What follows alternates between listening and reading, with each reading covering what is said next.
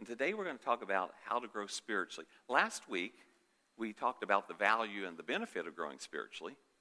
I mean, the value and benefit is that we're no longer little children, that we grow up and we can embrace the inheritance of God. And so our anchor verse last week becomes like our platform for shooting off for this week.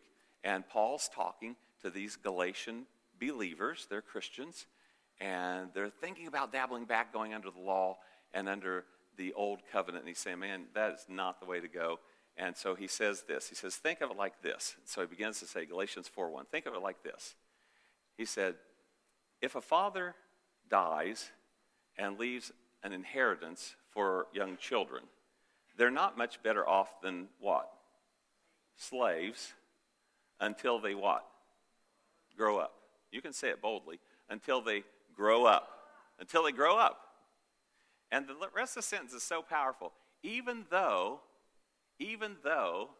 they actually own everything the father had. Think about that. We understand that, don't we? You know, we're in this scenario, it's like there's a father who has plenty and he's died, but these little kids, they don't know how to manage and handle it.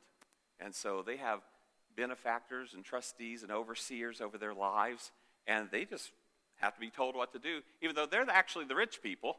It's not the overseers that have anything, it's the kids, but they don't get the full benefit of that until they grow up. And so this inheritance is available to us. Actually, in Ephesians, Paul actually says this too. I'm praying that the eyes of your understanding might be enlightened, that you might know the riches of his glorious inheritance in the saints. I love how God's always throwing on adverbs and adjectives to everything. It's not just enough, it's more than enough. It's ever increasing. It's always bigger. I mean, it would be fine if it was just enough, but he's always more than enough. He's always exceedingly abundantly above. He's always so much bigger. And so we see that. Now, that's not just something made up. That's what the Scripture teaches. If we spend some time looking through the Scriptures, we would find that the Scripture tells us that we are heirs of God and co-heirs or joint heirs with Jesus Christ. I think that's Romans 8:17, that we are co-heirs and joint heirs with Jesus Christ. So what's he saying? He's saying we have an inheritance, an heir, and that word may not come out of my mouth real clearly, but it's H-E-I-R, an heir has an inheritance. And so the Father has this inheritance for us, but we got to grow up in order to receive it. But we're heirs of God and co-heirs with Jesus. See, we totally get the Jesus side of it. I do too. It makes total sense that Jesus is an heir of God, but he says we're a joint heir, co-heir with him. Not a sub-heir even. Isn't that interesting? Think about it. Not a sub-heir. We're a co-heir with Jesus. It's mind-blowing. Jesus tells the people in, I think it's Matthew 28:17, he says this. It's either 28:17 or 28:7. He says, all authority in heaven and earth has been given unto me. Now, go therefore. And he sends us out into the whole world. Now, it's implied there that we have authority too. I mean, the Scripture wouldn't make a lot of sense if it says all authority in heaven and earth has been given unto me. You all ain't got nothing, but go out there and make a difference in the world. No, he's saying, I have it. If I have it, you have it.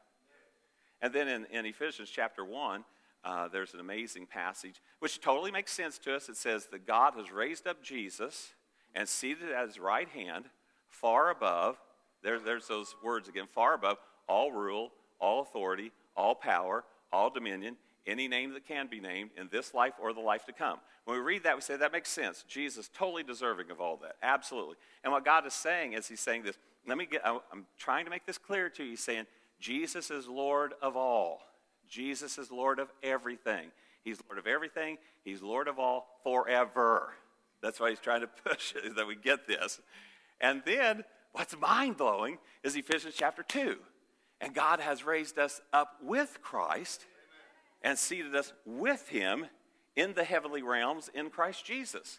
Where's Jesus seated?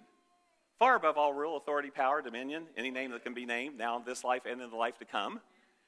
And we've been raised up with him. Now, the trouble is, for me, you, for all of us, we're all in the same boat here, is we got to think like a partner, like an adult, not like a child. We live in a farm community, and we should understand this because little kids who are in the farm family, they're driving combines and tractors, preteen years. They're out there making it happen.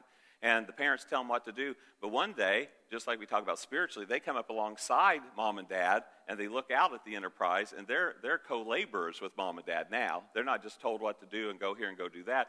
They're now part of the enterprise. But we're supposed to be growing up, as we talked about a couple weeks ago, where we come up by Jesus, and we look out, and we see this task that's before us, the greatest enterprise on planet Earth, the kingdom of God, the advancing of the kingdom of God, the greatest enterprise on the planet of Earth. He's called us into it. And he says we're part of that. And so all this authority's been given to us, and we've been raised up with him because we got some stuff to do. And we need to operate in authority. But we don't operate in authority until we grow up. So Paul's telling these Galatian believers, hey, man, don't go back under the law. Don't go back under the old covenant. There's a new and better covenant established upon better promises, established upon Jesus Christ. His blood cries out that there's a better covenant. And he says, this is what I want you to be brought into, but you don't get to experience it in all of its fullness until you grow up. And so there's such value in growing up. So then we can get to a point where we say, okay, Tracy, you've sold me on that, but, how are we going to do that? Well, in Colossians 1:10, which was our closing verse last week, it says, then the way you live will always honor and please the Lord, and your lives will produce every kind of good fruit. First of all, right there, we know we're talking about a mature believer. Isn't that true? I mean, you can read that verse, say we're talking about mature believers. Even the fruit example, brand new fruit trees don't bear any fruit. They have to mature. They have to go through a maturation process till they can actually bear fruit. And this person is bearing good fruit. They're living in a way that pleases the Lord in everything. And then he says this, all the while you will grow as you learn to know God better and better. All the while you will grow as you learn to know God better and better. The more you understand God, the more you get to know God. People in the world don't understand God. Most Christians don't understand God. He reveals himself to us to understand if we just will. We get little snippets of God. Like say the only passage you ever read about God is his judgment coming on a nation. And you go, wow, this guy's like angry, hateful, mean, bad stuff. Or then you see this incredible, in the New Testament, some incredible act, and in the Old Testament, of grace and mercy and abundance and love and long-suffering. If that's your only snapshot, you get this, God must be this marshmallow of love, and he's so much more than that. We need to know all about God, so we're going to grow as we get to know God better and better. In Ephesians 1:17, Paul's saying, keep asking the God of our Lord Jesus, the glorious Father, that he will give you the spirit of wisdom and revelation so that you will what? Know him better. So that you may know him better. You and I need to know God better. We need to know him better. And so I want to encourage us, wherever you're at in the process of understanding God, we can keep growing. If you've been sitting in church for 50 years, you can keep growing. In fact, I figured this out. People who are 50 years old in the Lord who have been growing want to keep growing. They're reading, they're listening, they're praying, they're applying, they want to grow. They don't want to just coast along. They want to grow in the things of God. So when we look at the scriptures, we see if we're going to grow, if we're going to know God better and better, there's two things, actually one thing that breaks down into two parts. There's one thing that we see over and over and over, and that is that we need the Word of God to grow. We need the Word of God. Now, the Word of God is twofold. First of all, it's the Scripture. The Bible says that all Scripture, the Word of God, is inspired and breathed by God. So we have the Scripture. It is the Word of God. But we also know this from the Gospel of John, chapter 1, that Jesus is identified as the Word. In the beginning was the Word, capital W. It's a name. In the beginning was the Word. The Word was with God. The Word was God. So if it's our first time reading the Bible, we'd say, who's this Word person? And we could keep reading on. And then we find in verse 14, and the Word became flesh, became a human being, and dwelt among us. And we beheld the one and only begotten of the Father, full of grace and truth. All of a sudden we realize that, this Word, who was God, is God, wrapped himself in a human body. This has got to be Jesus. We know John 3:16, for God so loved the world that he gave his only begotten Son. And so we see that Jesus comes on the scene, and Jesus begins to reveal the Father because he is God in human flesh. And so he begins to reveal the Father. He begins to reveal how God operates. If you want to know how God operates, just watch Jesus. There's a wonderful theology about how to do Christianity by following Jesus. And so we start following Jesus around. So I believe the Scriptures are a place to start. We go to the Word of God. We start seeing this revealed revelation of God here. But this revelation of the Word is going to take us somewhere. It's going to lead us somewhere. If you follow something, you're going to end up wherever they end up. That's just what happens. So if you follow this word, where's the word taking us? Well, Jesus tells us about that in John chapter 5. He's talking to very dedicated religious people who have a passion for their religion. They have a passion for God. But he says to them, he says, you study the scriptures diligently. No problem with that. You study the scriptures diligently because you think that in them, in the scriptures, you have eternal life. But they don't have eternal life in the scriptures. If we stopped right there, we think, wow, Jesus doesn't like the scriptures. No, Jesus loves the scriptures. The Holy Spirit loves the scriptures. The Holy Spirit breathed the scriptures. They're the revealed will of God. He said, you're studying the scriptures because you think that in the scriptures you have eternal life. But, see, if we follow the scripture, here's where it's going to take us. But these are the very scriptures that testify about me. Jesus said they testify about me. And yet you refuse to come to me to get life. Jesus is the source of life. Now, the Bible's not the source of life in the purest sense. The Bible is a wonderful source to lead us to Jesus. Now, in case you're confused, I love the Bible. I love the scriptures, so I don't think Tracy likes the Bible. I love the Bible. I love the scriptures. But man, oh man, do I love where those scriptures take me. They take me to Jesus. Woo! They take me to Jesus. Yeah. And so when they take me to Jesus, I find life. For Jesus said this, I have come that you might have life and have it to the fullest measure. If they could have had the fullest measure by just the scriptures, he wouldn't have had to come. If they could have had life just by the scriptures, they wouldn't have had to come. Jesus could have stayed in the glory, could have stayed as the Word, but he clothed himself in human flesh because these verses lead us to Jesus. They take us to Jesus. Please don't make a sidetrack and think you can get around Jesus. You're not going to get around him. He's Lord of all. He's above everything. So we can't get around Jesus. So the Word actually is two things. It's the revealed will of God in Scripture, and then it's Jesus himself. So we start getting this Word, and we start off as babies. 1 Peter 2, 2 through 3. Like newborn babies, you must crave pure spiritual milk. And I like that translation, but I like how the King James, the Young's Literal, and others bring it. You must crave the pure spiritual milk of the Word. Because it's the Word we're talking about, the pure spiritual milk of the Word. So that you can grow into a full experience of salvation. We get confused and think, well, I'm born again, so I got it all. When you're born again, you have all the right stuff in you. You have eternal life. You're going to heaven. You can remain a baby Christian all of your life if you want to, and you can die to go to heaven, but there is more. I had somebody tell me one time, we were talking about the Holy Spirit, and they said, so you think you can get more of the Holy Spirit? I said, all I know is this. The Bible says that we are to be filled to the measure of the fullness of Christ. If there's only one filling and one measure, then we already have it. I wouldn't tell somebody you can be filled to the fullness of the measure of Christ if that's the only fullness I can get. So we can go after more of God.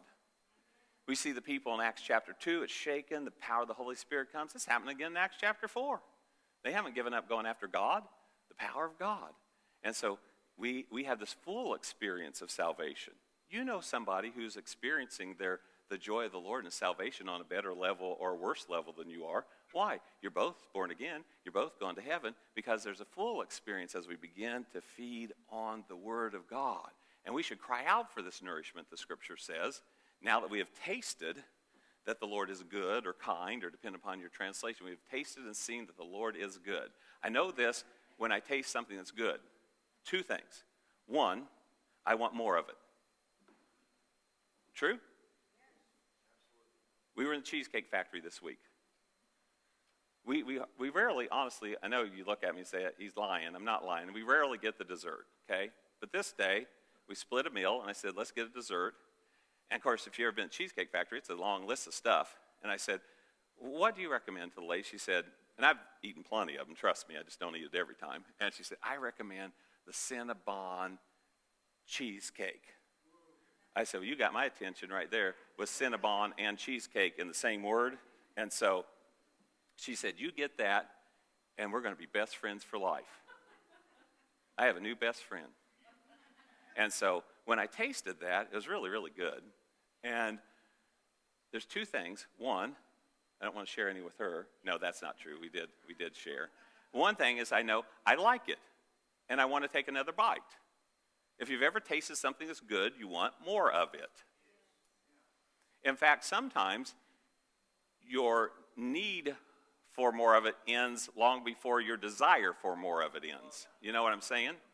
And that's a problem in the natural realm, but not a problem in the spiritual realm. You can keep desiring more of God.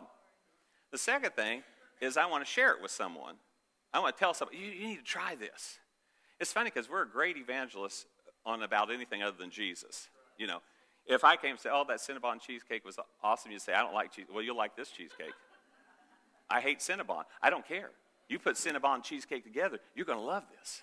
You're going to want this. I won't give up. I'm going for the sale. I'm saying I don't have stock in Cheesecake Factory. I'm just telling you, you're going to like this. You know, when it's something we like, we want more of it, and we want to share it with people. We want to share it. You all are great evangelists.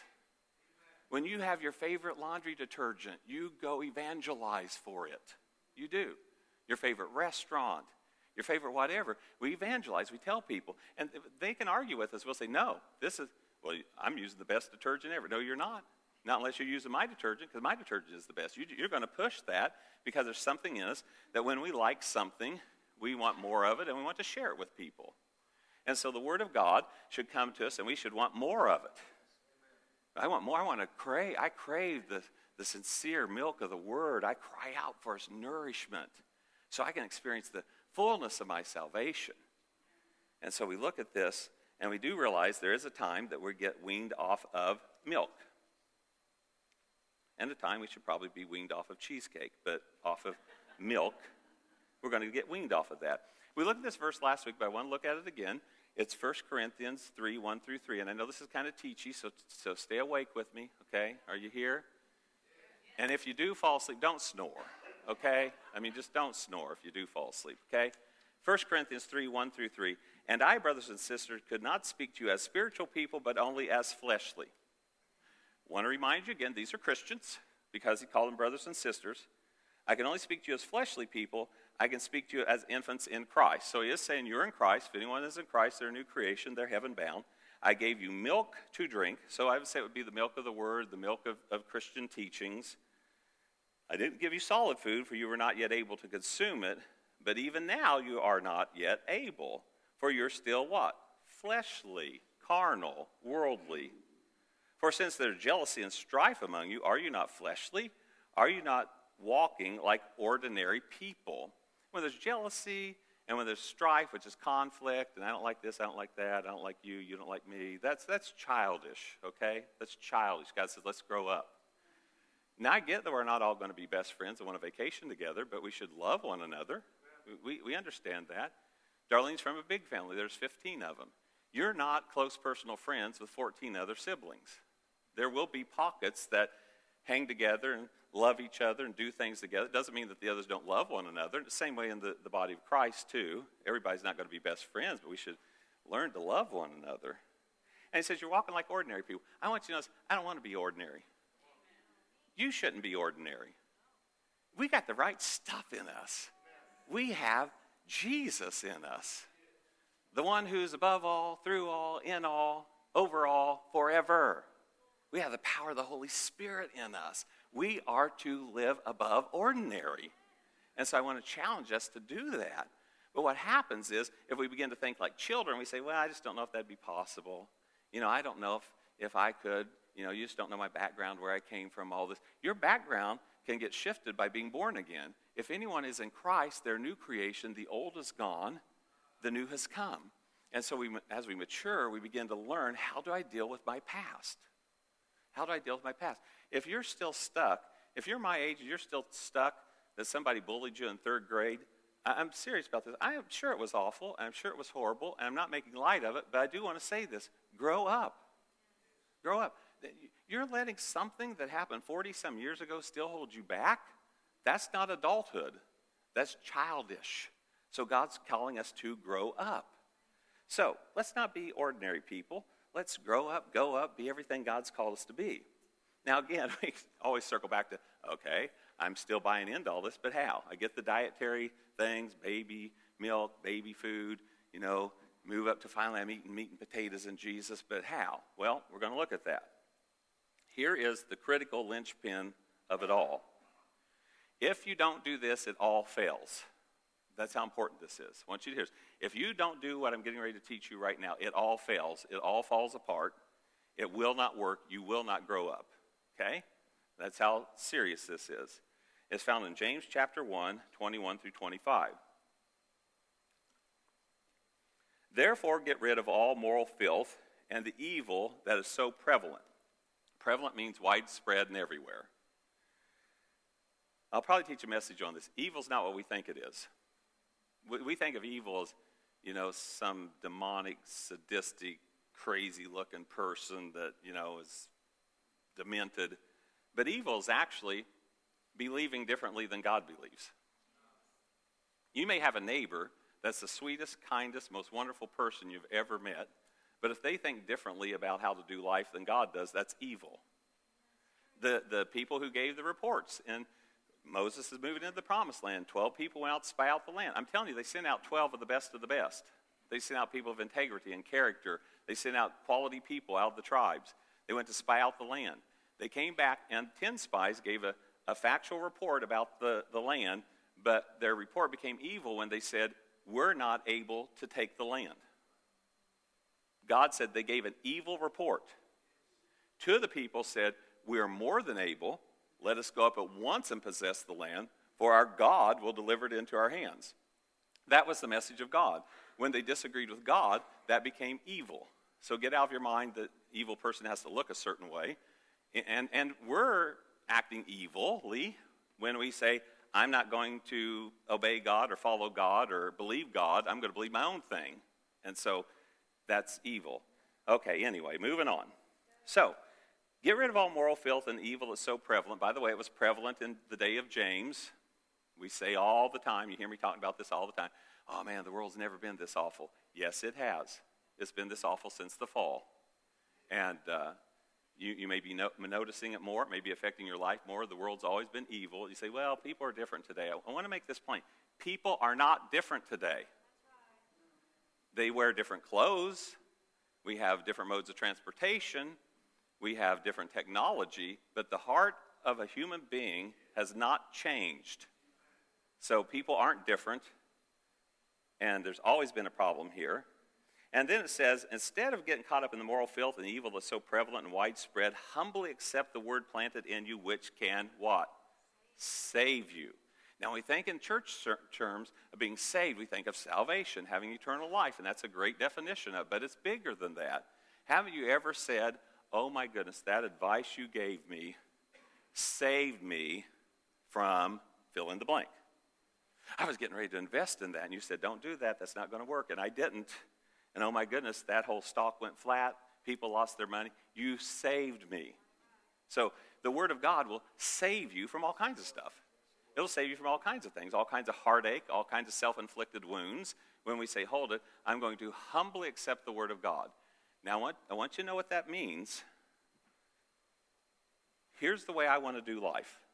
Here's how I want to think, how I want to live, how I want to behave, how I want to process, the direction I want my life to go. Then all of a sudden I read the Word of God, and it says this way is not the correct way. And now what I have to do is I have to humbly put my way down and say, not my will, but thy will be done. And so I humbly accept the Word of God. And when we do that, it'll feel like it's probably killing you because you're wanting to do your own thing like everybody wants to. And you're saying no to your own way and yes to God's way, but it will end up saving you. It will save you from all kinds of heartache. But we have to believe that God has our best intentions in mind, and He does. Let's read on. Do not merely listen to the word and so deceive yourself. Do what it says. There's the key. Don't merely listen to the word and deceive yourself. Do what it says. And I just always give some kind of illustration at this point. If I came up and said, hey, for the next 6 weeks, we're going to study how to share your faith and make a difference in the world around us. And you said to yourself, I have read 6 books on that. I have taught classes on that. I've gone to training out at Billy Graham's facility to learn how to win souls and how to share my faith. I've written a curriculum on it, and then I ask you, how often do you share your faith? And you say, hardly ever to never. Did I know this? You don't know that information. You have it intellectually, but you don't have it in application. The Jewish people, hearing and doing was connected together. They were one and the same. But here we have to learn to the Greek mind that, hey, I've heard it, but I don't really know it until I do it. So you do need another 6-week series on this because you're not doing it. It says, do what it says. Anyone who listens to the word but does not do what it says is like someone who looks at his face in a mirror and after looking at himself goes away and immediately forgets what he looks like. Now, I'm not joking about this. I know you hear me talk about this on occasion, but it's a wonderful example of this. And for those who are listening online and haven't seen me, I mean, they might think, gosh, this guy must be 700 pounds or something. But I think, I'm not joking about this, I think I'm trim till I look in the mirror. But then I walk away and forget what manner of man I am. Because then I eat a piece of cheesecake. Because I know I'm trim, okay? It's weird, but that's a principle that happens spiritually. We look in the mirror, we see ourselves, we say, you need some work, but then we walk away and we forget about it. We walk away and forget about it. We think, I'm fine.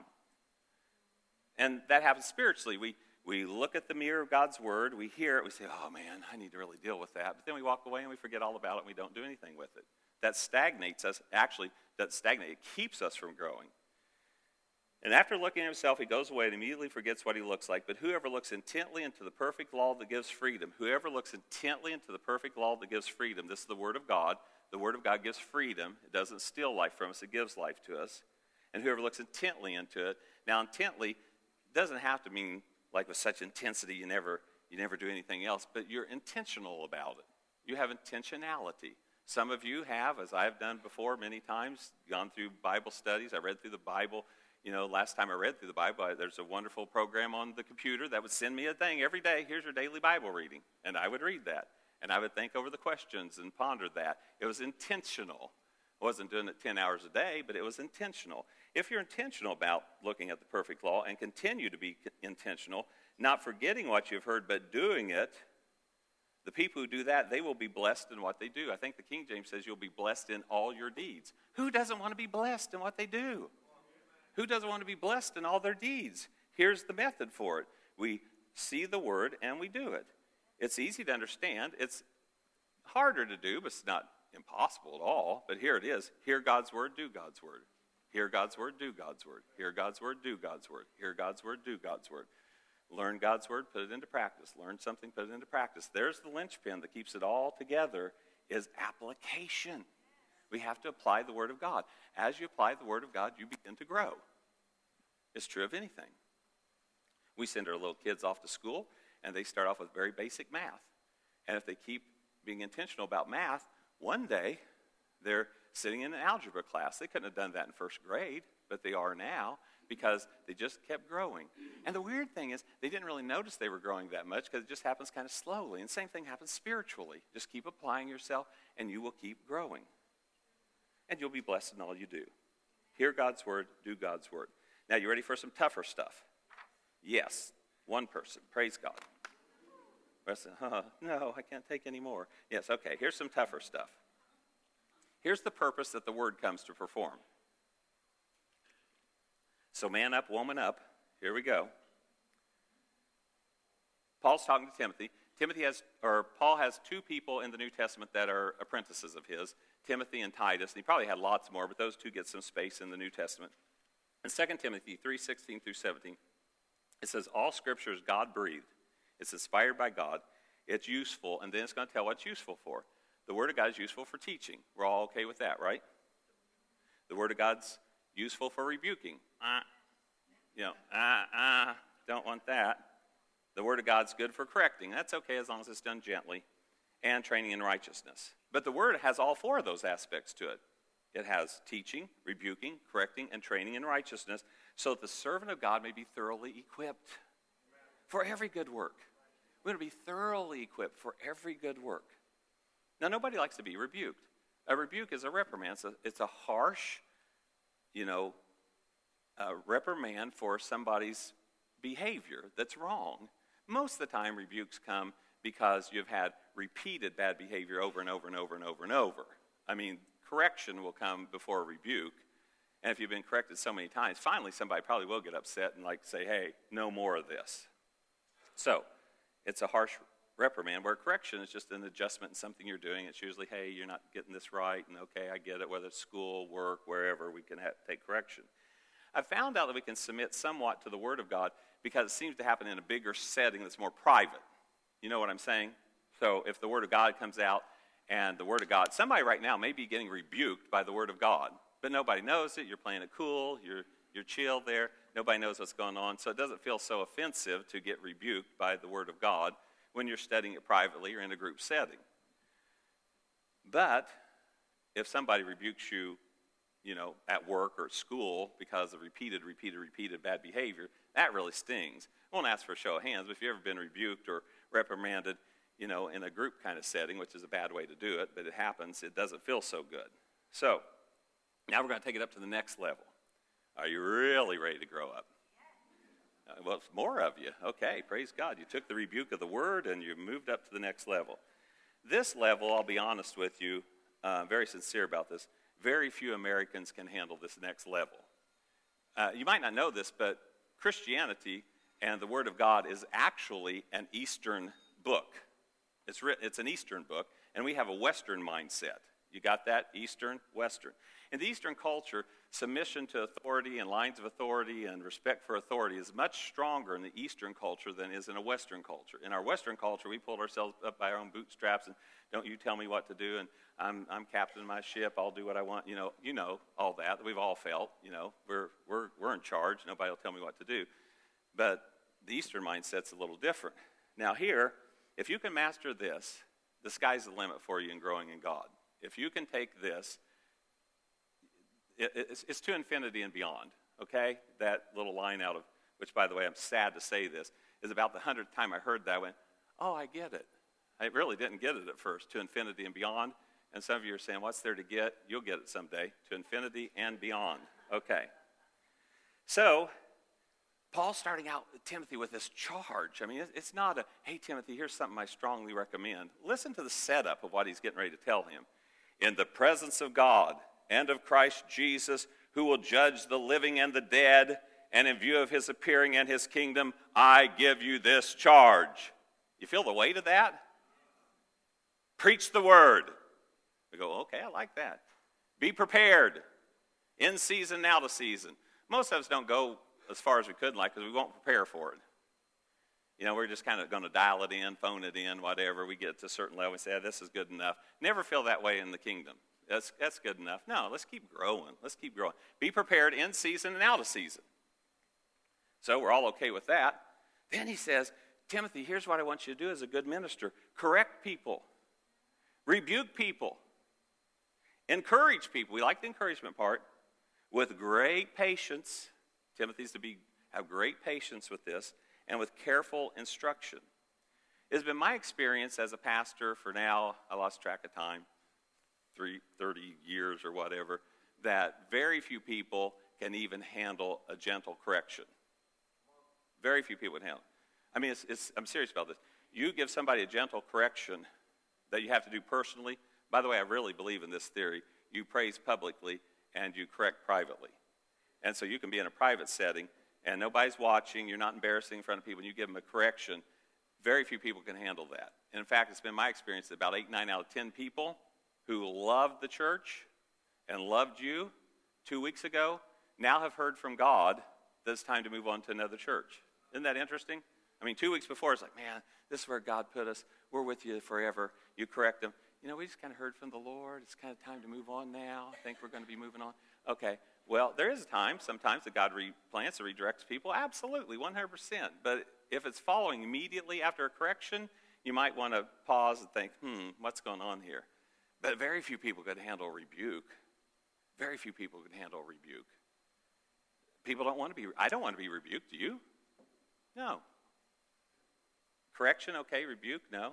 We had somebody call us up many, many, many years ago. You won't know who it is, so don't, I know our curious minds are, wonder who that was, okay? And so they call up and they want to talk to me and Darlene. They said, hey, I want to share with you what's going on in my life, but I don't want you to judge me. Okay. That's always interesting. So what was happening was this person was having an affair with their married boss and had been having it, was having it, and planned to continue to have it. But they didn't want to be judged. Well, first of all, the world knows one verse, judge not yet lest you be judged. But the Bible says we are called to judge things. We are called into righteous judgment, not into judgmentalism, but into righteous judgment. I didn't know how to just look at her. Darlene couldn't just look at her and say, hey, sounds good to me. It's all good. We support you in this. We love you. No, you have to have a correction and a reprimand. No one likes a reprimand. Then look what it says. For the time will come when people will not put up with sound doctrine. Instead, to suit their desires, they will gather around them a great number of teachers to say what their itching ears want to hear. So here's how it looks. Me and you, all of us, we all got to watch it. I always want to encourage you. Always apply the Word of God to yourself. So what happens is there's some people who just totally reject Jesus and Christianity because it don't line up with how they want to live and do life. You got that? So throw it away. But other people have been raised in the Lord and they have an affinity towards God and towards, of course, they want to go to heaven. But they have this pull to live life fleshly or carnally or sinfully and as a lifestyle. And they go, wow, this doesn't line up with the Word of God. So what they have to do is they have to round up teachers, as many of them as they can, that will teach them it's okay. I mean, that stuff that you hear preached all your life is just stuff, it was fine, in bygone days, but we're modern people. It's a different world. It's all this and that. And all of a sudden, they heap up teachers to themselves so they can, now I feel good about not wanting to leave Jesus, but wanting to live after myself and my desires instead of the Word of God. Well, don't buy into that, because here the Scripture says, watch out, because there'll be some people who will get in that mode. I'm just going to find people who believe what I believe. The most powerful way to go to the Word of God is go to the Word of God and say, what's the Word believe, not what I believe. I see it all the time. I see brilliant Bible teachers who have a pet doctrine that I think is wrong from Scripture. And when they teach on their pet doctrine, they all of a sudden, I'm serious, they become idiots with the Scripture. And I go, oh my goodness, you are so brilliant. I've heard you teach so many wonderful things. But I have this little pet doctrine here, and now I have to make it fit. And it doesn't fit because it's not accurate. So you go to the Word of God with an open heart and say, what does the Word teach? Not how can I make the Word of God prove what I already believe. Are you with me? Okay, here's Titus. Titus is, if you read 1st and 2nd Timothy and then read Titus, you'll think it's just a repeat because he's training a young minister. He tells Titus in Titus chapter 2, here's some things I want you to teach. And then he says, these then are the things you should teach, encourage and rebuke with all authority, and don't let anyone despise you. If you can get to a place where you can actually receive a rebuke, a reprimand, and not fall apart, you can grow. Now, I notice that people will do that in their jobs sometimes if they make really good money. You know what I'm saying? Because, I didn't like that, and I want to go somewhere else, and I may actually start looking for another job, but till then, I'm gonna take it because it's so valuable for me to have this job. Well, it is so valuable for you to grow in Jesus. So here's our assignment for the week. Develop a steady diet of the Word of God. So simple to do in our culture. Even if your person says, I don't do technology, well, go down to the local Christian bookstore and you can find all kinds of books that will be devotional books or Bible study books, or maybe there's a particular topic that you want to grow in. And if you find that book and it's a Christian book, there'll be lots of scriptures to teach you how to deal with that. And you just get the steady input, the steady diet of the Word of God, a little every day, and just think on it, ponder it, and then go to number 2, start doing the Word of God, not just hearing it. It's not more information we need, it's more application. I love information, but information without application just falls short and causes no transformation. So we start doing the Word of God, not just hearing it. Third thing is allow the Word of God to correct you. So as you're sitting here, maybe you have an offense at somebody at work, and you say, I hate them, and I don't want to have anything to do with them. And Lord, if you took them out tonight, that'd be fine with me. Just make it painful. Don't want them to die in their sleep. I want it to be painful. And then you're studying the Word of God, and you start reading the Word of God, And you come across this story where this guy was millions and millions of dollars in debt, and he went to somebody and begged for forgiveness, and the guy forgave him all of his debt and set him free. But then this other guy had somebody that owed him $10, and he wouldn't forgive him. And he threw him into debtor's prison for the $10. And you read that, what should happen? You should say, oh my God, you've forgiven me millions. Millions and millions. And I can't forgive somebody who hurt my feelings at work or school. Lord, right now, in Jesus' name, I don't even feel like it, but I'm going to do it because I'm going to humbly accept the word of God, which can save me. I forgive them. I bless them. Now, if you don't do that, you'll say, well, that don't pertain to me. Yes, it does. The word of God's living and alive. It pertains to you. God's trying to speak to you through the word. So you allow the word of God to correct you. Then the fourth thing is you permit trusted believers to speak into your life. It doesn't have to be your pastor or Sunday school teacher. It can be. But some trusted believers who can say, hold it, what you're doing is wrong. And really, as we develop relationships, people can give us a little tweak of correction, which is much less painful than a rebuke. So permit trusted believers to speak into your life. When we do these things, we grow. We grow in the knowledge of God. We understand God better. We start applying the word of God. All of a sudden, we get blessed in our deeds. We start growing. So let's put these things into practice.